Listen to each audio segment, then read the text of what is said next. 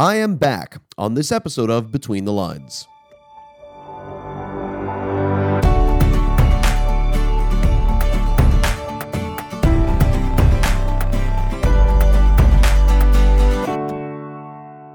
Well, here we go. It's the day after Cinco de Mayo, Monday, May 6, 2019. Welcome back to Between the Lines.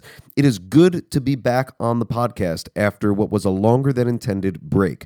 The last time I recorded, I think it was in November. It was something about baptism. And then the holidays rolled around, and then the new year kicked off, and I quite frankly just didn't prioritize it. But I'm hoping to get back into the swing of things now, as there's lots that I would like to talk about, particularly with regards to our church at Fort Thomas, as well as some recent sermons that I've preached. As you may have remembered, the original intent of my podcast was to speak about the things that I don't get a chance to preach about because of lack of time, particularly on a particular Sunday, or maybe we're only touching on a topic for one Sunday. And so since I posted my last update, which was, like I said, in November, I've preached particularly two controversial sermons, one concerning transgenderism and another concerning a Christian's response to abuse. And what I hope to do is upload some follow-up content to both of those sermons in the coming days.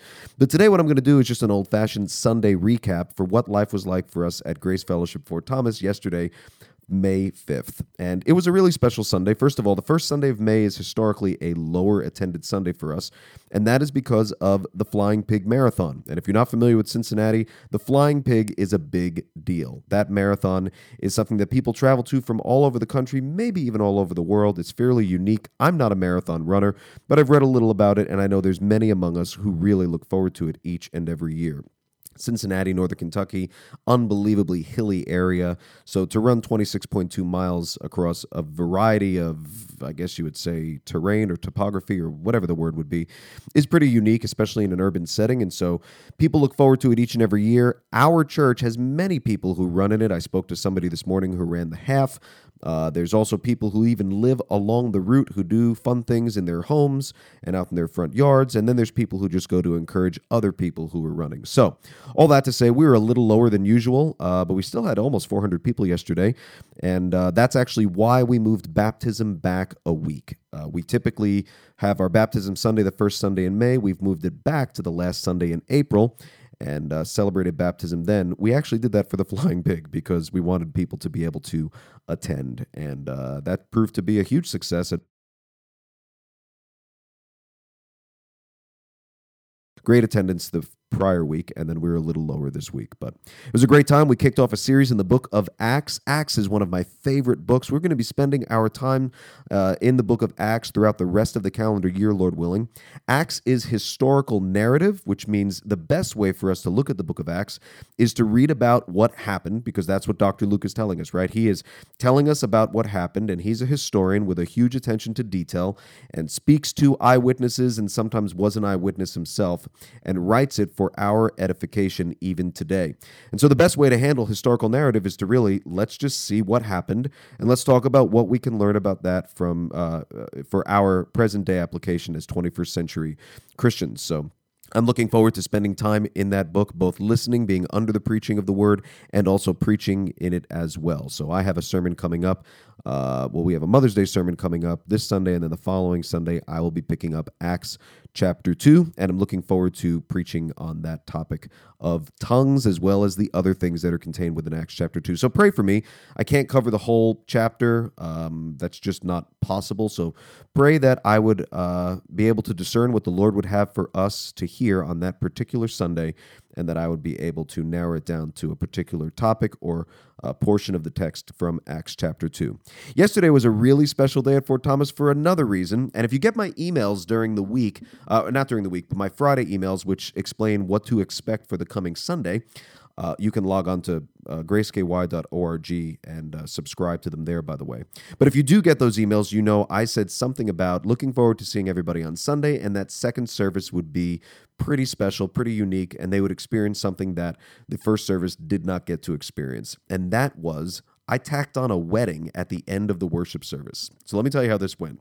I had the privilege of counseling an older couple in our church for quite some time and doing premarital counseling. They approached me at the end of last year and said, would you be willing to marry us? And I said, I'd be only too excited and happy and honored to marry you. And they weren't looking for a big wedding ceremony. They really just wanted something very small with just maybe a few family members and friends, and basically just to get it done. They weren't looking for anything big. And I said I would be happy to do that for them. But I offered towards the end of our premarital counseling, which was literally some of my favorite ministry memories. It'll be hard to top that. There's just some people that you resonate with and that you really, really look forward to spending time with each and every week. And Steve and Joyce are certainly two of those people that I miss now that the counseling is over.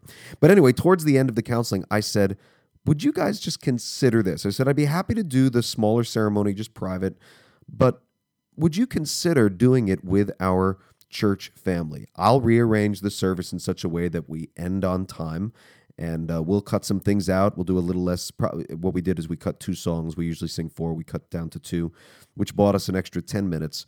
And I just think it would be something really special for you guys and for our church family to be able to celebrate with you. And so they thought about it, they prayed about it, and they said yes. And so we scheduled the day for Cinco de Mayo yesterday, and we finished our service. I changed clothes into a suit and tie. I don't typically wear a suit to Sunday mornings, but I did change for that because this was a really special occasion, and had the honor and privilege of performing a very short but very sweet wedding ceremony as we watched the Lord join these 2 individuals together who really love each other, but most importantly, really love Jesus and really love His Word. And watching them just absorb the counsel of the Word that I strive to give them over the past several months was just a blessing to have a front row seat to behold and to observe, to watch the Lord work in their life, and then to celebrate that with our church family as a surprise at the end of the service was so, so great. And so we got cake pops for them, and we all got to celebrate and congratulate them.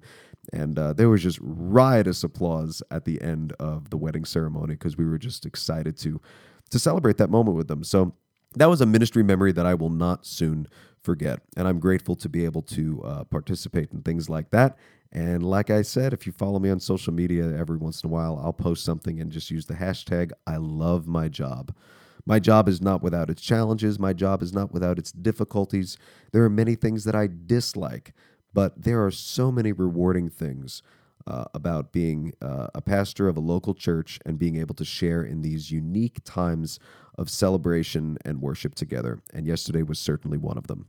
Well, thanks for listening to this Sunday recap. I look forward to speaking with you again, and hope that this is a blessing to you, and can't wait to get back into the saddle when it comes to posting on this podcast more regularly. So hope you have a great day. If you're in Cincinnati, it's an absolutely gorgeous spring day, but hope wherever you are that this is a blessed day for you and that you have a blessed week as well.